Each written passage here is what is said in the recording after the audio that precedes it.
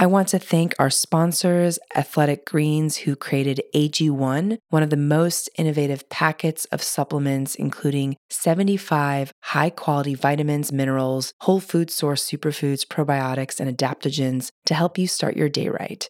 These ingredients support your gut health, your nervous system, your immune system, your energy, recovery, focus, and aging. I personally started using Athletic Greens and love the way I feel in the morning after I drink it. And I no longer have energy crashes throughout the day. And the best part is that it's delicious.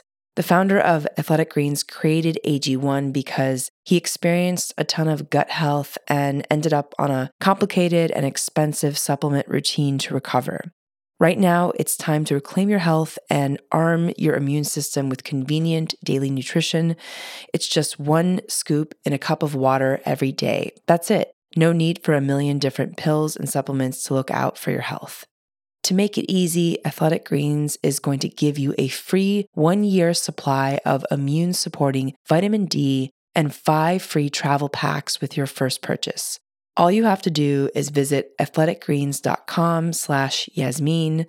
Again, that is athleticgreens.com/Yasmeen, YASMEEN, to take ownership over your health and pick up the ultimate daily nutritional insurance.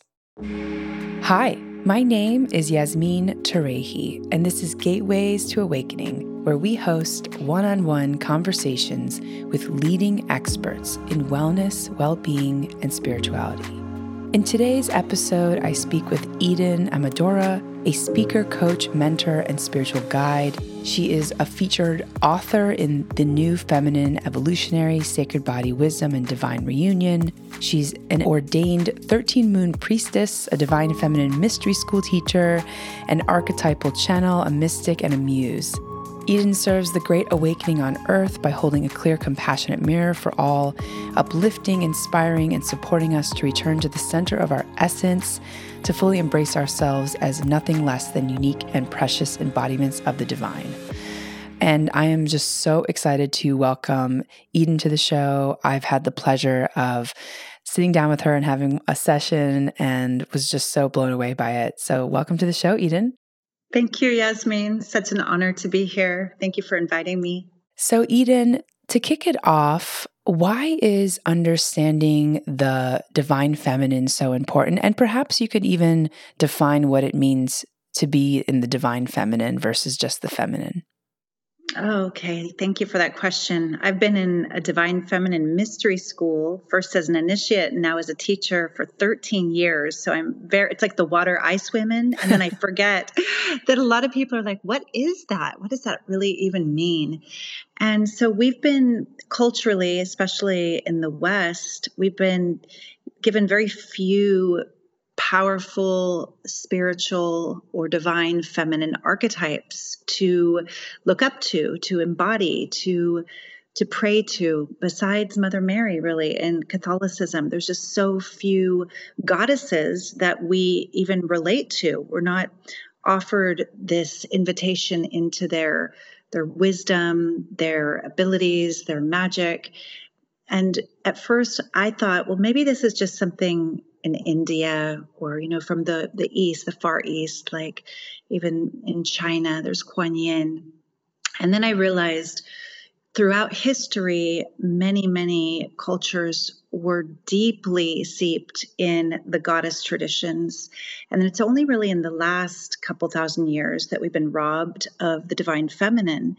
And what's happened is that we've been robbed from our connection to earth, to our own inner divinity as a human, and to the realization of our interconnectedness with all beings, because that is the nature of the feminine. So we were kind of given this sky god story where it's like a separate divine force that rules over us and that we can't even really know or meet until we are in the spirit realm. And the divine feminine, like most indigenous cultures, is inviting us back into our divinity here on earth, recognizing presence, beauty, wholeness, interconnectedness, and not separating. It's dispelling this illusion of separation so that we live with more harmony, more peace, and come into more balance. So as I learned more about her with the capital H rather, I realized, wow, of course, it takes these two forces to create all life in the universe, all that exists. We cannot be so out of balance anymore. And it's just a natural path of awakening to invite her back into balance with what we might call more the divine masculine light of all that is. The divine feminine is all that emanates into form, that takes shape. She's the emanation of creation, where the divine masculine is more of a transcendent light of consciousness.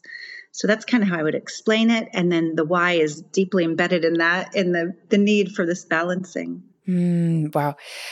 I have so many follow-up questions from that.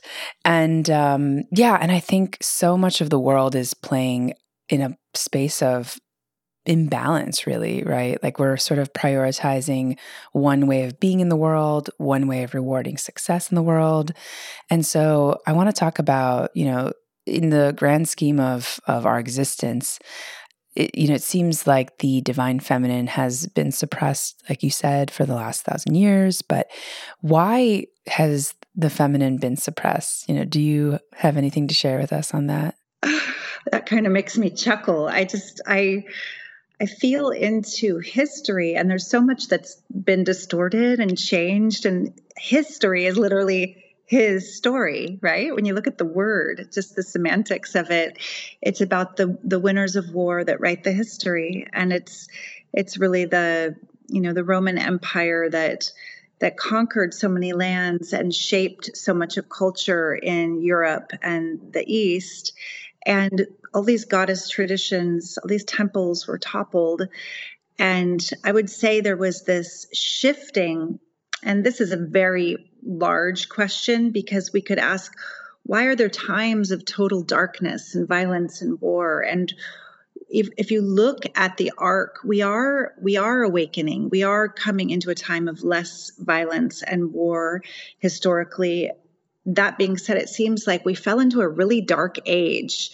We've been in this rising up towards the next age. And what I feel intuitively is, in that dark age, that light of truth and balance and the feminine got burned at the stake. Basically, it got suppressed, because the feminine is that force of motherly love, that divine mother love. And in the larger kind of arc of time, we are moving through cycles much, much greater than just, our turns around our sun. We're moving around this galactic spiral too. And some say that there's been golden ages on this planet where people lived in harmony for thousands of years with technologies beyond anything we could ever imagine.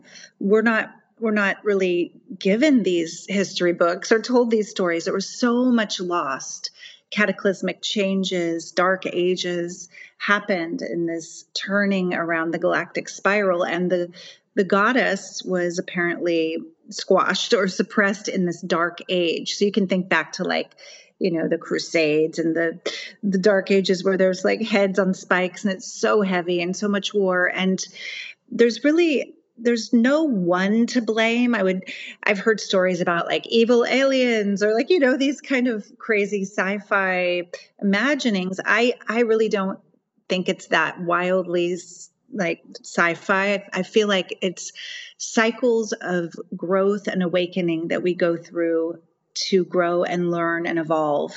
And we're emerging from the darkness. And this particular time we're in is called the revelation time, or the apocalypse, which means the unveiling. Historically, there's been lots of prophecies about this lifting of veils, which is a beautiful thing. It's like, what's been happening under the dark? What's been covered over? Oh, all this corruption, all this violence, all this needless war. The Divine Mother is saying, love each other and take care of the children and the earth. And that is coming into right relationship as stewards of this planet and coming back into peace and harmony together. So I am a part of that championing for that veil to be lifted in a big way. Beautiful. Yeah, that's powerful, Eden. And so how can we actually connect with that feminine side especially when I think so much of the working world rewards these more masculine characteristics? How do you encourage people or bring people into this space? And is it just for women? No, I'm saying my work is not just for women. In fact, it is so important now that our men can not only really honor the feminine and recognize the beauty of her differences, her cycles, her sensitivities, that they honor the divine feminine that lives in them. This is not a genderified splitting, like, oh, you're in a male body, so you cannot actually access the divine feminine within. In fact, in Jungian psychology and in Native American spiritual traditions, it was believed that our soul is the opposite gender. So in Jungian terms, women have an animus, this divine masculine essence that resides in the center of their heart, that's like their guiding light. And men have the anima, the inner feminine.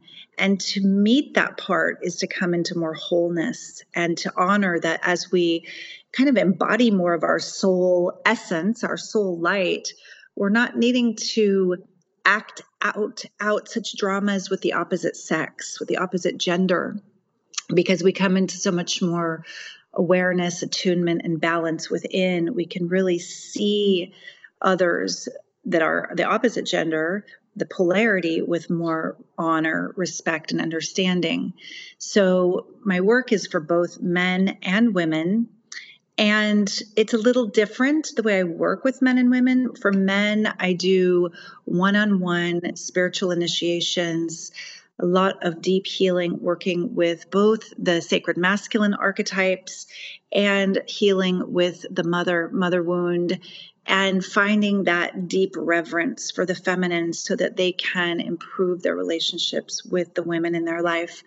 And with women, I take them through ceremonial initiations in the archetypes of the divine feminine, through a 13-month-long cycle, working with 13 different faces of the divine feminine.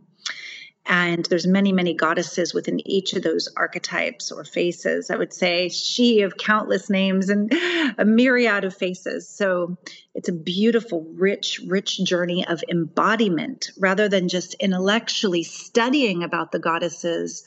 We do practices and ritual to feel her frequency, to open to the archetypal energy, and to experience inner alchemy. And inner alchemy is where old patterns and old small stuck stories about ourselves and love and life and men, all of that comes up to be loved into a higher octave. It's almost like that lead, the alchemical lead that we've gotten fed, conditioned by the culture, by our family of origin, and all the programming, all the imprinting starts to get cooked in the most loving way up into a higher octave of consciousness and perception. It is an awakening experience.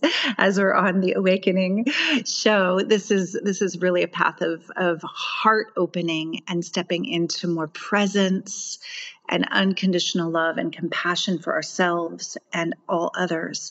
And I don't know if I answered both of your questions. I'm trying to remember. There was a two-part. Yes, you did. Yeah, you answered both of them. And, I'd like to dig a little bit deeper into the work that you do with the feminine, and also just to explore and define some of the terms that you use, like the mother wound. What do you mean by that?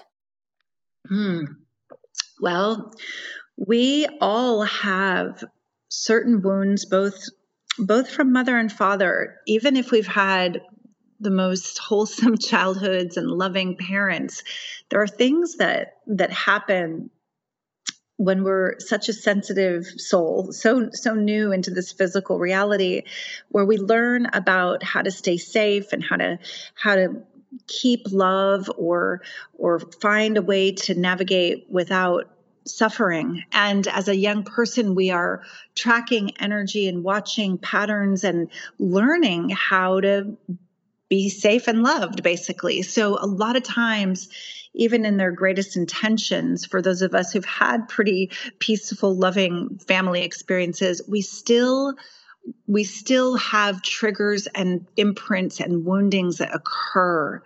And some of it, it's like, bless them, they know not what they did. They tried their best. And a lot of it is ancestral. It goes through a lineage of their mother's mother's mother. It goes back into these belief systems. Our ancestors had to survive. Life was a lot harder.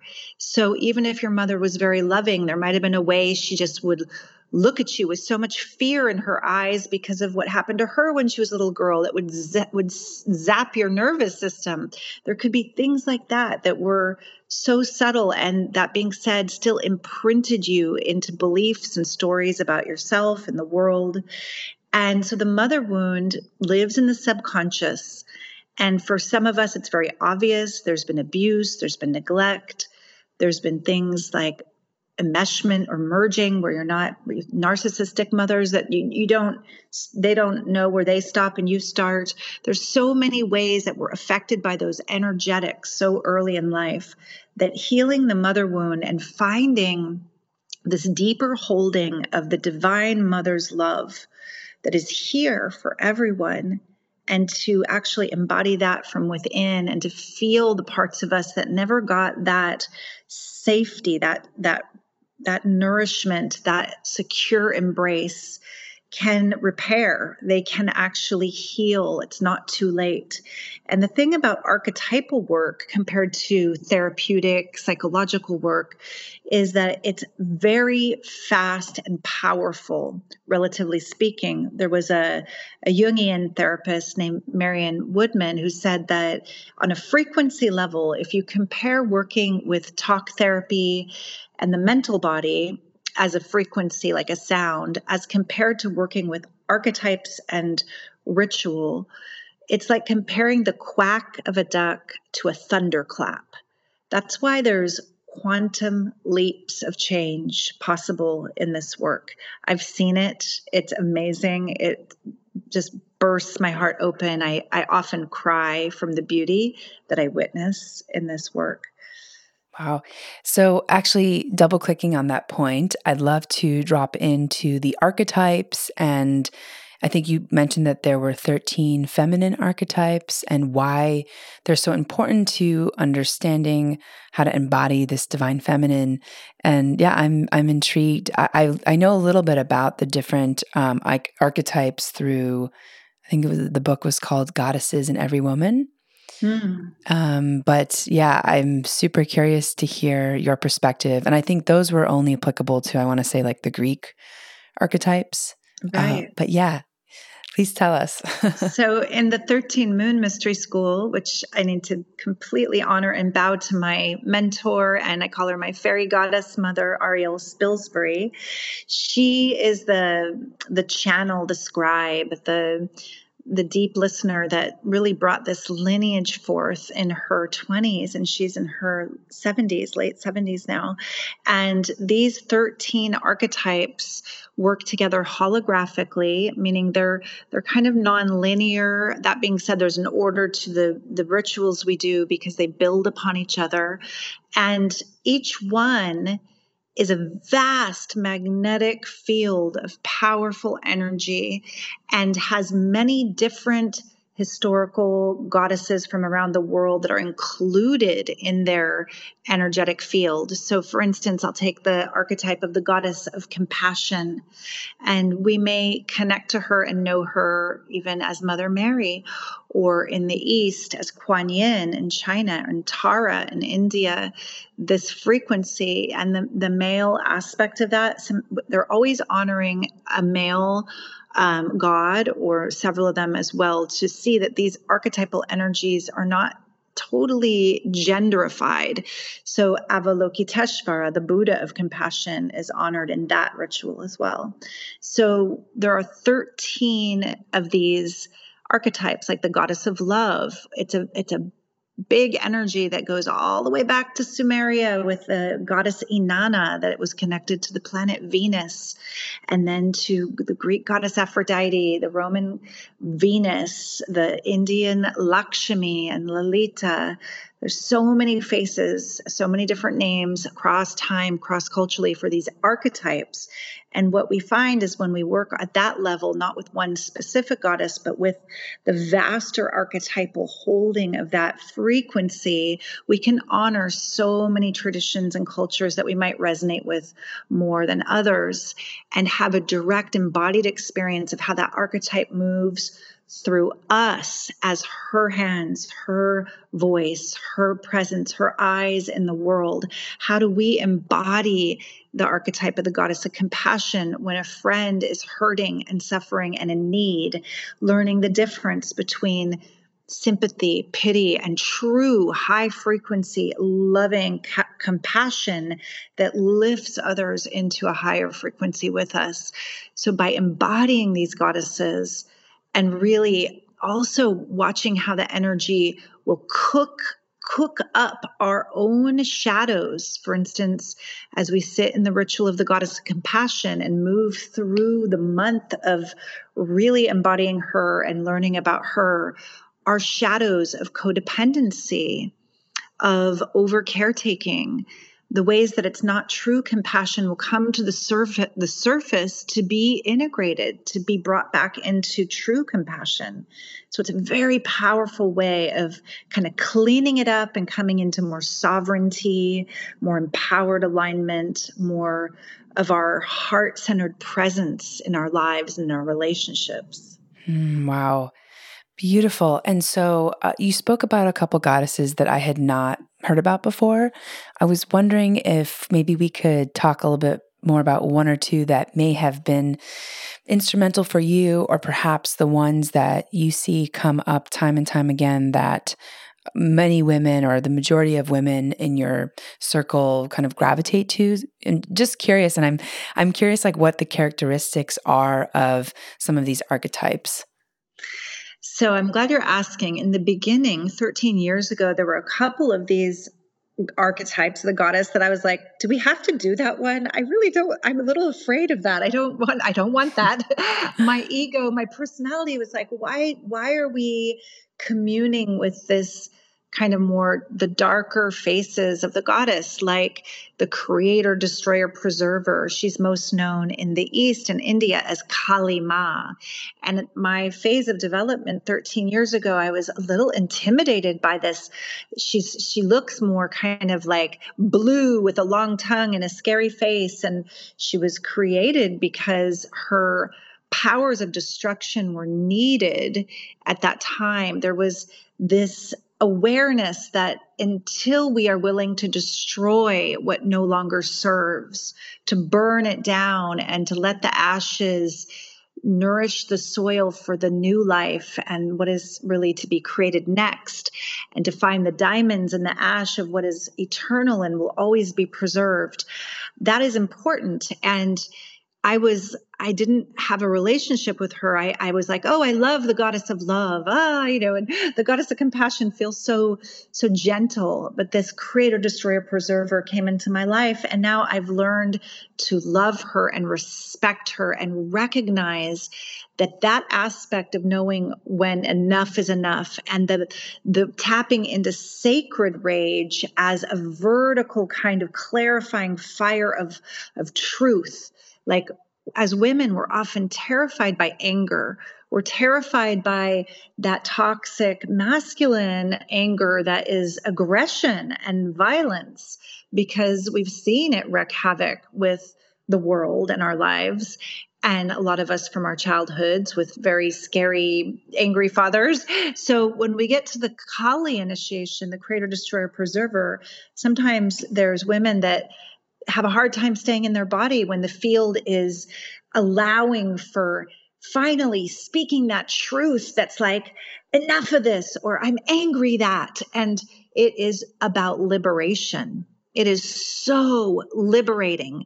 And what I realized is that when we're putting a lid on it and trying to look pretty nice and sweet in the feminine and not honoring that fiery, catalytic, liberating face of what we'd call more the dark goddess, we are living in a pretense a lot of times by not allowing the truth and the energy of our Shakti, our aliveness, to move authentically. We're trying to keep it together and put on a show to just function in this system. So these goddess temples allow us to finally just let it go and let it out and feel these faces of her with a capital R again, that we're not that familiar with, that we might be afraid of, that then we recognize, oh my God, she is my ally and my beloved. And I remember walking into a little Indian store that had many different goddess statues, and I had not yet owned a Kali statuette. And for the ritual, I needed to have her in the space to honor her. And I asked the Indian woman, I said, if I would ask you to describe Kali to you, how would you speak of her? And she said, Kali Ma is the mother of compassion.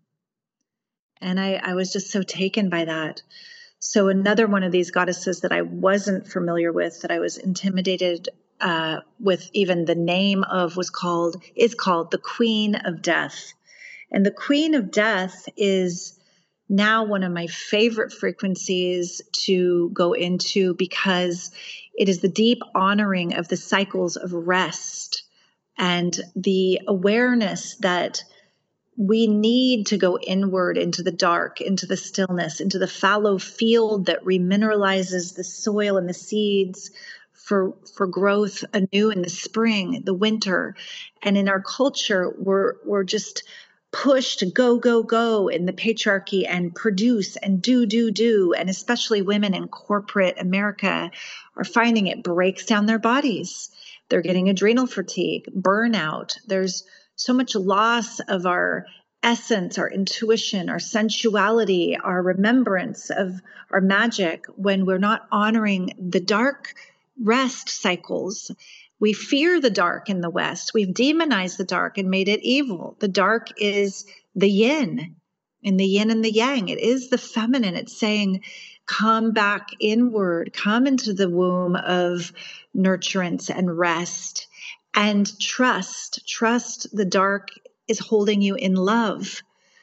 And for me, that was an edge many, many years ago. And now it is such a part of my journey to trust the unknown, to trust the darkness, to trust the mystery. And that's where the magic happens. That's where so much of the intuition comes from, the quiet, the silence, the stillness, the dark. So the Queen of Death is asking us to release the grip of the ego mind, the need to know all the time and do all the time, and to trust. I trust, I release. That's so beautiful, and something I think we all need to hear more and more these days, because of this multi-year pandemic. I think has sent a lot of people into a frenzy of not knowing, where to put their attention, where to put their energy. So much is being uprooted. So the idea of trust is so important. And wow, so I have so many more questions about the archetypes. And I actually wanted to talk a little bit about Aphrodite. I think she comes up a lot in Western culture, or I guess in culture, she comes up a lot. And then Artemis, I think, has been coming up quite a bit on my radar. So I'm curious if we could talk about those two. And yeah, I have so many more questions, so I'll hold off. Okay. So Aphrodite is in the archetypal field of the goddess of love, as we know, and we love her. We love Aphrodite, Venus, Lakshmi. These goddesses are all about abundance, beauty, sensuality, pleasure, and love, and how to open up the channel to be an emissary of divine love through our senses and embodiment. So in the feminine, we learn how to awaken through the senses, not in spite of them, and to be, like I was saying before, the hands, the eyes, the voice of the goddess. And the goddess of love archetype, as we embody Aphrodite, or the goddess of love, we really are looking at this way that we're bringing these higher frequencies of love, the unshielded heart, the open heart in our voice, in our words, in our ability to look at another being through the eyes of the heart and see them as beloved, see them as beautiful, to bring that softness. And that's one of the balms this world needs, BALMS. We need this healing balm. And the goddess of love, and Aphrodite, has many myths about how she kind of wreaks havoc also because of her beauty. And in the archetypal initiation and ceremony with the goddess of love, we talk about the shadow of the goddess of love, which is competition, comparison, sexual manipulation, and the shadow of scarcity. Those shadows live in us collectively as women. And that is a big sister wound and feminine shadow that in this deep goddess work we attend to and we bring into the light to heal. And my life changed so radically when I felt the unconditionally loving embrace of sisterhood in my first circle and actually got, oh, these women are sincere. They really are not competing with me. They love me and want me to shine. And my beauty is not threatening to them because we're looking through a lens of the heart where we're recognizing all the unique beauty that we are. Every face of the goddess is like a jewel in her diadem, a flower in her garden. So in the initiation of the goddess of love and the embodiment of these goddesses like Aphrodite and Venus, we are recognizing each other in our unique beauty and celebrating that. And we're really asking, what is still shielding your heart, beloved? Where are you still trapped in competition and comparison? How is that breeding scarcity consciousness, which is an illusion, when there is limitless love? We are love. We swim in the field of divine love. So as embodiments of the goddess of love, we can be a part of that lifting of the veil and the revealing of that truth. Beautiful. And then you also asked about Artemis. Artemis belongs to the archetype of the Lady of Communion. And this is a very empowering archetype.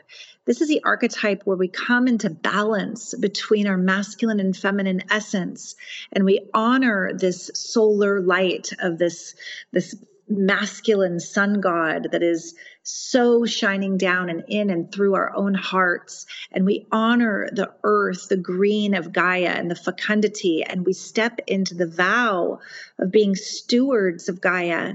And we step into our vow of being sovereign beings. And I used to hear that word sovereign or sovereignty and be a little confused and think, well, isn't that like owning land or being a ruler of land like a king or a queen? And really what we're inviting in this mystery school is stepping into spiritual sovereignty and really moving from the truth of your own heart knowing moment to moment, which sounds wonderful. And oh yeah, of course. That being said, we're so conditioned to not want to be different, to be cast out, to lose love. We are entrained to look for validation, approval, and appreciation for what we do and say instead of being in our authentic sovereignty. So Artemis is a goddess that was stronger and faster and totally sovereign and independent of the need of any male god. She was the huntress. And in myths about Artemis, she's like running with the deer and just free and taking care of nature. And as we embody more of her, the Lady of Communion, and this goddess Artemis and her attributes, we feel a confidence that is really, truly the meaning of that word, the ability to confide in ourselves, self-trusting, trusting our own heart knowing and moving accordingly. And as we step more and more into that confidence, we become so empowered in our relationships, telling the truth with love, not collapsing into the shadow feminine, which is more of the damsel in distress archetype, and not wearing the toxic masculine pantsuit that the feminist movement unfortunately swung the pendulum into the competition with the men. It's really about standing in balance and empowering others as we empower ourselves. Wow. Powerful, powerful, amazing. I somehow identify with those archetypes. So I've just been very curious about it. So Eden, how have people in your circle and in your space, how have they changed after doing this work? Like maybe you could tell us an anecdote or two of how you've seen certain women blossom. And obviously, you don't have to include any names or anything, but right. Yeah. I see the most amazing changes. And like I was saying before, it doesn't happen over years and years and years. It happens quite rapidly in this work. So there's a couple patterns that I've noticed from doing this for 13 years now. And one of them is that when women are out of balance in their masculine, meaning they've been in that adrenalized, competitive corporate world and trying to do it better than the men, playing the boys' game.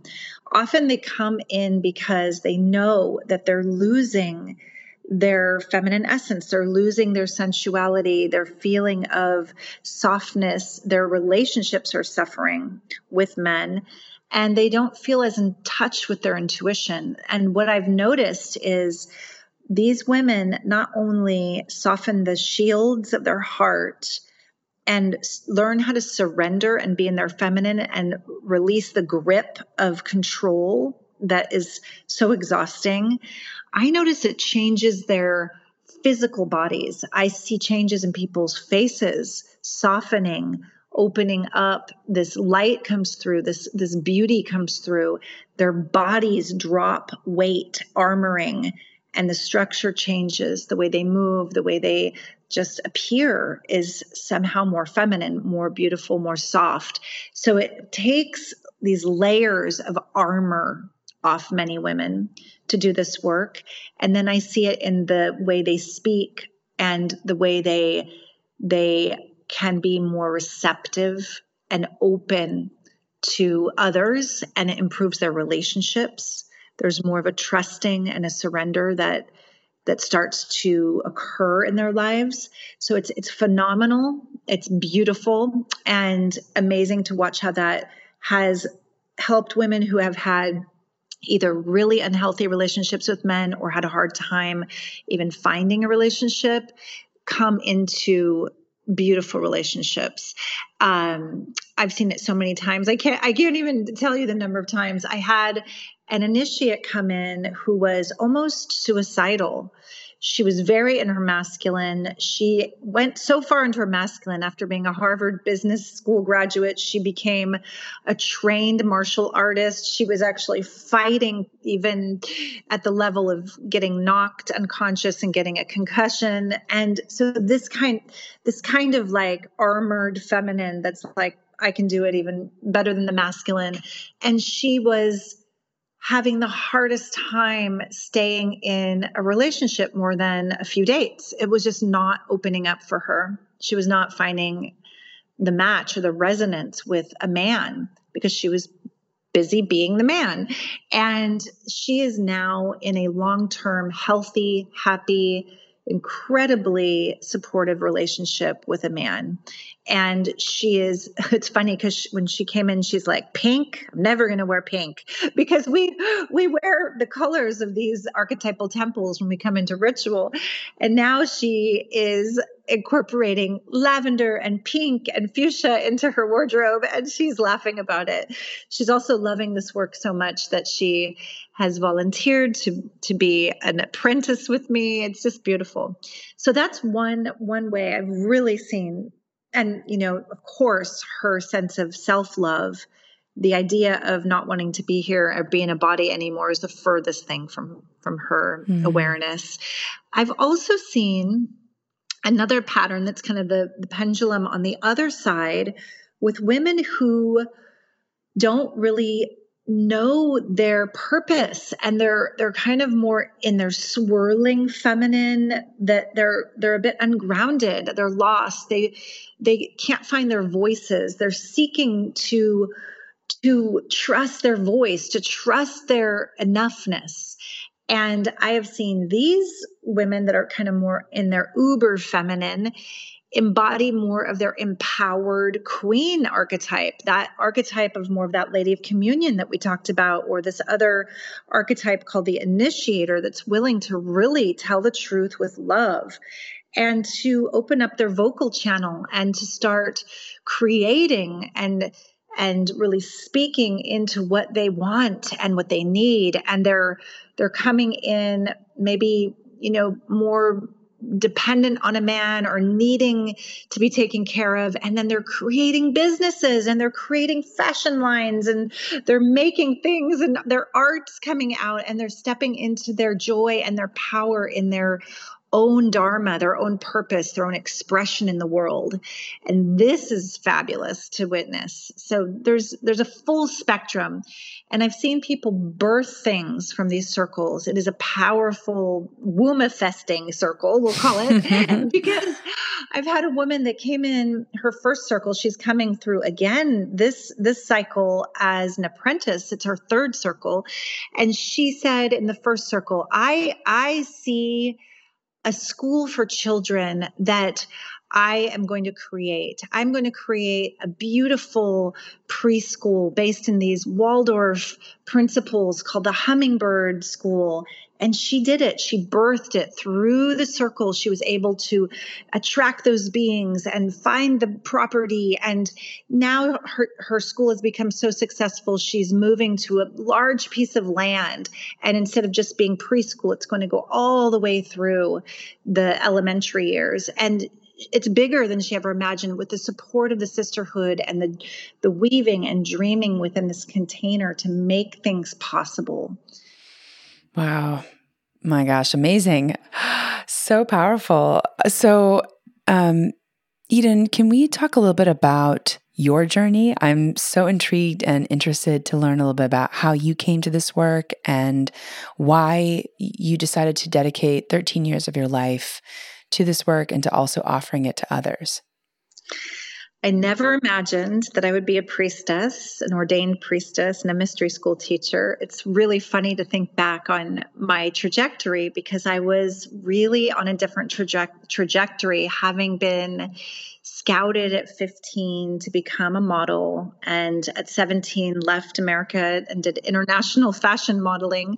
Granted, I had a very beautiful opportunity as a young person before leaving home, with my mother studying comparative religion and introducing me to yoga and many books on Hinduism, Taoism, Buddhism, mystic Christianity. So I was already open and resonating with spirituality. That being said, I was also very attracted to the glamour world, and I got swept up into that. I ended up marrying an Italian playboy and staying in Milan for 7 years. And while I was there, I ended up I've always been musical as a younger person, as a child, and always interested in writing poetry and lyrics. And these passions came together in Italy. I ended up getting a record deal. And that brought me back to America around my Saturn return at 28 years old, where these two parts of my life, this very kind of deep seeking, mystical book reading, very disciplined yogini life. I had this one side of me that was meditating, chanting, doing yoga, reading the books. And then this other side that was like rock and roll and high fashion modeling and jet setting.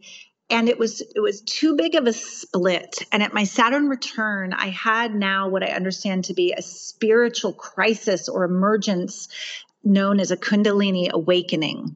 And I found myself right before I was about to go in, after signing the record deal, I found myself in this state of being that was it was like what people now say they experience when they go to drink ayahuasca, some plant medicine, or being dosed with a lot of acid with no substance. It was my own inner biochemistry and this Kundalini energy that just rushed through my body. And I joke about it at times, like the goddess Kali, who we just spoke about earlier, who I was very intimidated by. It was like she came in to give me a good whack. Like, this is not working. This big split between your egoic glamour life and your deep spiritual longing. You need to get in alignment. And I was whacked so hard. I didn't sleep, eat, or even drink water for 4 days. And it's interesting because in some shamanic traditions, they do this 4 days on the land fasting and praying and active dreaming. And it's held by a shaman. It's held by a teacher. In my experience, there was no guru. There was no shaman. It was in the middle of a big city when it all came down. And it was very scary to my family to witness me, because in that state, I didn't want material possessions. I didn't care for my record deal. It was 4 days of not speaking the common conversation at all. I was only able to speak ruthless truth without concern for anyone's feelings. And I was absolutely detached from materialism. So in that state of mind, I wanted to sit naked under a tree, and it was pouring rain in winter, and they wouldn't let me do that. They wanted to keep me safe and out of harm's way. And I ended up being hospitalized and sedated after 4 days of this. And I imagine that in another culture, they would have put, a robe around me and fed me ghee and honey and flowers around my neck or something, because I was seeing, I was beyond the veil. And mysticism and psychosis in the West are very, very closely entwined and very misunderstood. So when someone's having a mystical experience and a spiritual emergence, we think, my God, they've gone crazy. We need to hospitalize them and lock them up.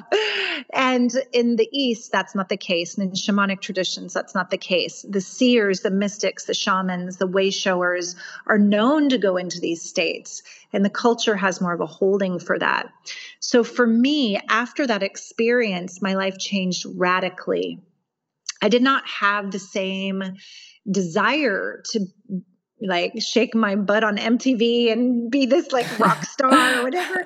I went through with the recording of the album. There was just a very different consciousness that was moving through me. The songs started changing. The record label I'd been signed to ended up going under, which in a way was a blessing, because that first album was kind of this angry, tortured, angstful, belting breakup album about my marriage. And I wouldn't have wanted to go on tour belting these blamey songs for years. So it's all a blessing. And the music that came through me afterward, it's really interesting. Actually, I'm remembering that before I left Italy to record my album, even though I was very split, I was going to a yoga school that was connected to a guru named Maharishi Satyananda. And he had been raised in Italy by the little mother that was in my beloved book my mother gave me at 16, Autobiography of a Yogi. And so that connection was so sweet and deep. And when I saw him at the end of my marriage, I met him, and he introduced me and initiated me into Kriya Yoga. He looked at me and he said, well, what is it, my child? And I said, I failed my marriage. He did this gesture like brushing dust off his sleeve. And he said, no failure. What now? And I said, I want to sing like an angel. He goes, first, you'll sing like an angry woman. Then you'll sing for yoga. Then you'll sing like an angel. And it's wild looking back, because that's exactly the trajectory. I had the angry breakup rock album record deal. And then when the label went under, I started to create music for yoga and very introspective. I played at a lot of yoga benefits for things, and even during friends' yoga classes. And then I entered into this phase where I made music that I called prayerformance music, where the lyrics were so much less about me and so much more about awakening and us and we. So that's the sing like an angel part. And now I sing in these circles, and I still enjoy making and recording music. So, wow. Amazing. Amazing. Yeah. And I've heard your voice and it's so lovely. You're a multi-talented woman. And I can't believe you met, I don't know how to pronounce his name, but the author of Autobiography of a Yogi. It's one of my favorite books. So, I didn't meet Yogananda. I met a guru that had been trained in India by Ananda Mayima, the little mother that's featured in Yogananda's book. oh, got it. Yeah, Okay. That makes a lot more sense. Yeah, Yogananda passed away so long ago, but I was so touched by his book and just always kind of feeling him and Babaji in my, the ascended master field of beings. So, Wow. Amazing. So, Eden, what has surprised you the most on this path? what surprises me the most is the miracle of love and the opening of my own heart, the awakening of my own heart, and how the quality of my life has changed so much into a life of love and service, and the beauty of that, the gift of that, the joy of that, as compared to it being all the drama that I once experienced. There's a simplicity and a beauty, and to be in the magic and mystery of this work and to see and witness mostly other women, of course, some of the men that I've worked with, but so many women, to see them change so radically in such a beautiful way. I am constantly in awe. I cry now. I remember my little sister used to say, "You're so stoic. You never cry." When I was younger, I was such a Valkyrie. And now I cry from joy. I cry from gratitude. I sit in these circles and in these even online international Zoom circles, Zoom temples, and tears roll down my face from the shares and the medicine the women share and the beauty of the recognition that we are not alone, that we are awakening together, and that we are lifting the frequency on this planet. It is happening. And I mean, if our listeners just tune into that and feel in their hearts the truth of that and the resonance of that, especially during this pandemic, especially during this time of so much unknown and challenge, we're being asked to awaken and to create the world anew together in such a radical way. And what surprises me every day that I get to do this work is that it's really, really happening, not in some big political way, but through us, through our choices, through our hearts, through each moment where we ask, what would love do? What would love say? And as we embody that and as we share that frequency, it's like the 4-minute mile, right? We never knew it was possible until it was witnessed and embodied, and then it ripples through the morphogenetic field, and it's happening. It's happening. Beautiful. Beautiful, Eden. It was so lovely to have you on this podcast. Are there any resources that you can point folks to in order to learn more about you and your circles and how to work with you? Absolutely. You can find me on EdenAmadora.com. I would love you to visit my page and see all of the offerings that I have right now. I've expanded during the pandemic. The challenge of not being able to meet in person for that first year actually birthed so much opportunity and creativity for me to still do this work and spread this work in wonderful ways. There's a really fun quiz on my homepage too that I encourage you to take, because you'll start to already get a taste for these archetypes that you embody, where you are already strong and where you can come into balance. And it's about your love style and how the beloved within moves through you. We talked about the anima and the animus. So the inner beloved and how that will reflect where you are in your balance of your masculine and feminine essence. So take my beloved archetype quiz. What beloved are you? And you can look under offerings. There are many beautiful ways to enter the mystery for those who are like, oh, I'm not ready for a whole year of initiation with the goddesses, but I want to learn about them Enter into the Temple is a wonderful way. And then there's Feminine Alchemy Empowerment, where you're given tools with me on video to start practicing. And then for those who are really resonating, the Goddess Embodiment Journey is 13 wonderful self-guided journeys on video for you to learn how to embody these different faces that we spoke of, many of them on this call. And that is all self-study of your own timing. If you are resonating and want to be put on a waiting list for the next in-person or online 13 Moon Mystery School initiation with me, don't hesitate to apply. Don't hesitate to reach out, because if you're resonating, trust your heart. That is absolutely the guide. Beautiful. Eden, thank you so much for your time. This was so lovely. I learned a lot and I'm very intrigued. So thank you so much. Yay. I would love to stay connected, Yasmin. And I'm here as your ally for any more goddess initiation sessions you would like. Oh, I love that. Thank you so much. And for our audience, thanks for joining and for listening. In this episode, we learned about the Divine Feminine with Eden Amadora, and you can tune in to Gateways to Awakening, where we host one-on-one conversations with leading experts in wellness, well-being, and spirituality. Thanks again.